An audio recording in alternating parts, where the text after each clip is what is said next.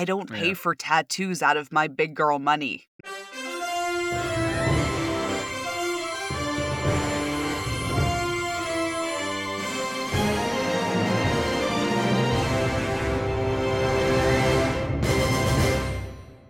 Welcome to 10 Cent Takes, the show where the podcast art may just be better than the podcast itself.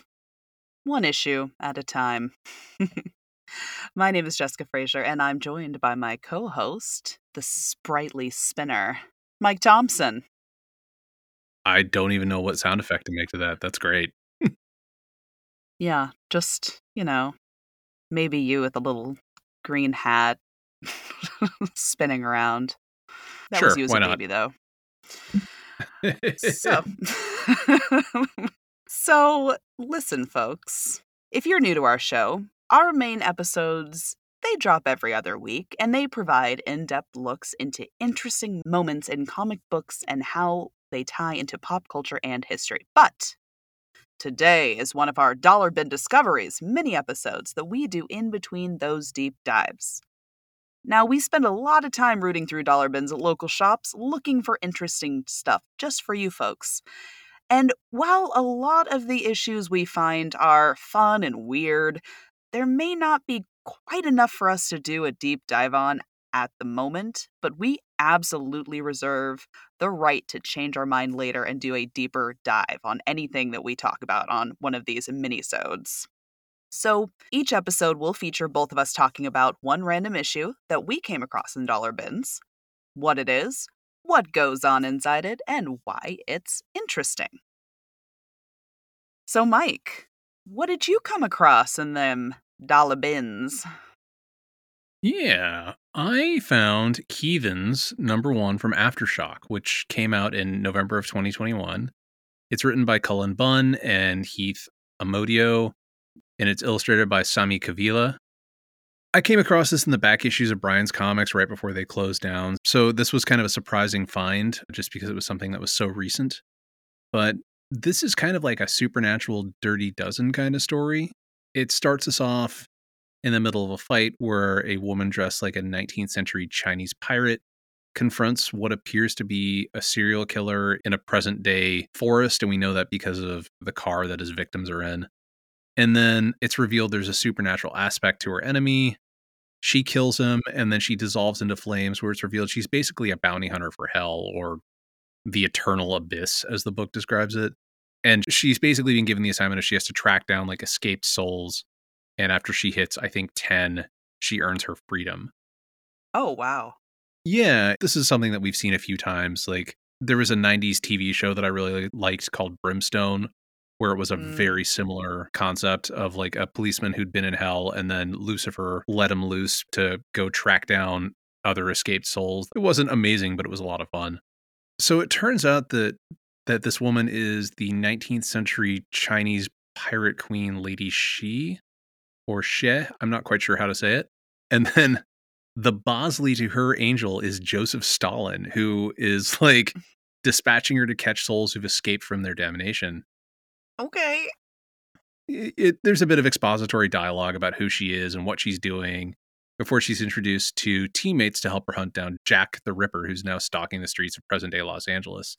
Stalin is like, this guy's too much. You need help on this assignment. And then he introduces her to the rest of her team, who are known as the Heathens. There's like the gangsters Lucky Luciano and Bumpy Johnson. There is Sophia the Golden Hand, who is like a Russian con artist out of history. And then Billy the Kid. And they all end up being transported to LA, and then they start tracking down Jack. And there's a cliffhanger at the end of the first issue where they follow someone who they think is Jack to his hideout, and then they're suddenly ambushed by like dozens of Jacks. It's interesting. There's 5 issues total to the series. I picked up the whole run of it for, $1 each. I'm really interested to see where the rest of this goes. The historical exposition could have been really boring because I have to explain who all these people are, but it feels pretty natural. Bunn is an author that I know, and he does this kind of like dark fantasy stuff really well. If you haven't read The Sixth Gun, I really recommend that series. It's really good, like kind of dark fantasy, Weird West stuff. Okay, nice. Yeah, Bunn and Amodio do a really nice job of just kind of weaving this history into the story in a way that feels really natural, and I like the general premise. Kavila's art, likewise, is also really solid. It's not exactly the deepest comic, but it's fun and it's interesting, and it feels pretty smart because of that historical aspect to it. Hmm. Nice. Yeah. Yeah, so that is what I have picked up and been reading lately. What about you? So I picked up something called it's titled Saint Smithens Day. It's by Oni Press and it's from March 1998 and it is a one shot. Okay. So it's written by Grant Morrison, illustrated, lettered, and color paintings by Paul Grist, and edited by Bob Schreck. Okay, so the plot. A depressed and unself regulated 19-year-old man is reveling in the depression of his daily life and habits, wallowing in his suffering, and looking outwards instead of inwards for the cause of his negative vibes. Mm. He is also counting down the days to an act that he is bragging to his friends who may or may not be figments of his own personal reality and his Mm. imagination, which is to kill the prime minister, who at that point was Margaret Thatcher. And I was he gonna it's kind of say, I'm not sure this how I feel about this, and then I heard his target, and I'm like, "Yeah, okay."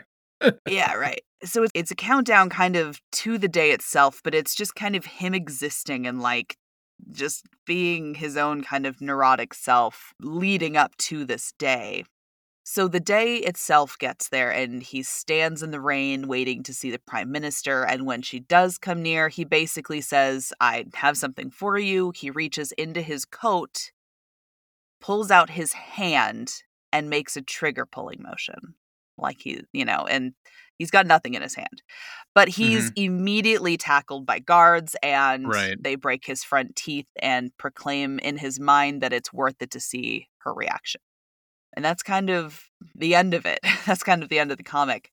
And it's just a one shot? It's a one shot, yeah. Interesting, okay. Yeah, and I mean, there's definitely more to kind of his backstory and his vibe, but that's really the main kind of leading up points, without getting too in the weeds. I did like the art on it. It was black and white, and a lot of the detail was achieved through these like kind of artistically done squiggly lines. So there was like Mm, rain scenes, and the rain was done in this really interesting way, and kind of the backgrounds, and of course, like okay. the difference in shades was done interestingly because it wasn't black and gray; it was really truly black and white. Mhm. Yeah. I also thought it was interesting to bring the reader through the narrative without knowing whether or not he was going to act on his plans, because he very truly was talking about it the whole time. And the buildup definitely progressed to the story. Like, I think he bought a gun at one point. Like, I think he like maybe I can't recall if I'm actually remembering that correctly. But Okay, I mean, there definitely was lead up to where you think, okay, this guy might actually do this. interesting.